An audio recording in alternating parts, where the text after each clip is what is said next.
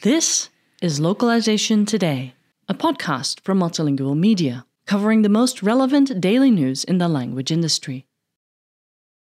A bill in the Louisiana State Senate could allow schools to offer programming languages in place of a foreign language.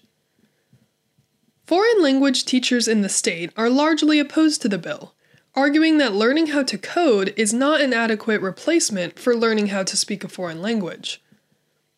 While programming languages and written languages share similarities, for example, both are composed of a distinct syntax and vocabulary, there has been some research in recent years to suggest that the human brain processes these languages differently.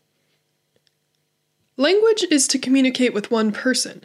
Coding is to tell a machine what to do. Janice Patton, a Louisiana-based French teacher, told a local NBC affiliate news station, "When we communicate, we're not telling people what to do. We're passing our message, and they are acknowledging it and sending a message back.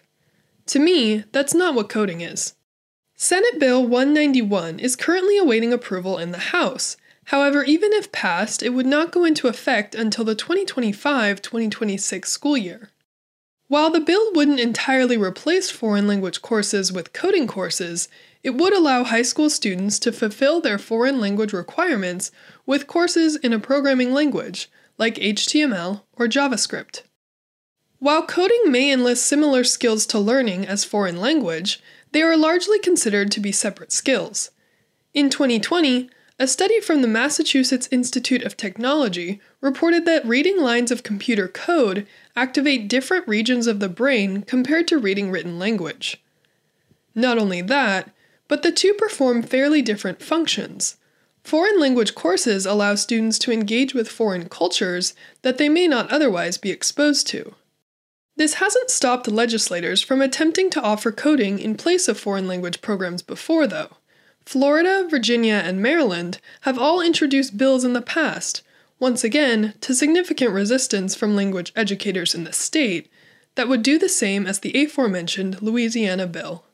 This article was written by Andrew Warner and was originally published on multilingual.com on May 10th, 2022.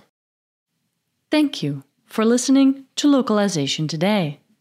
To subscribe to Multilingual magazine, go to multilingual.com/subscribe.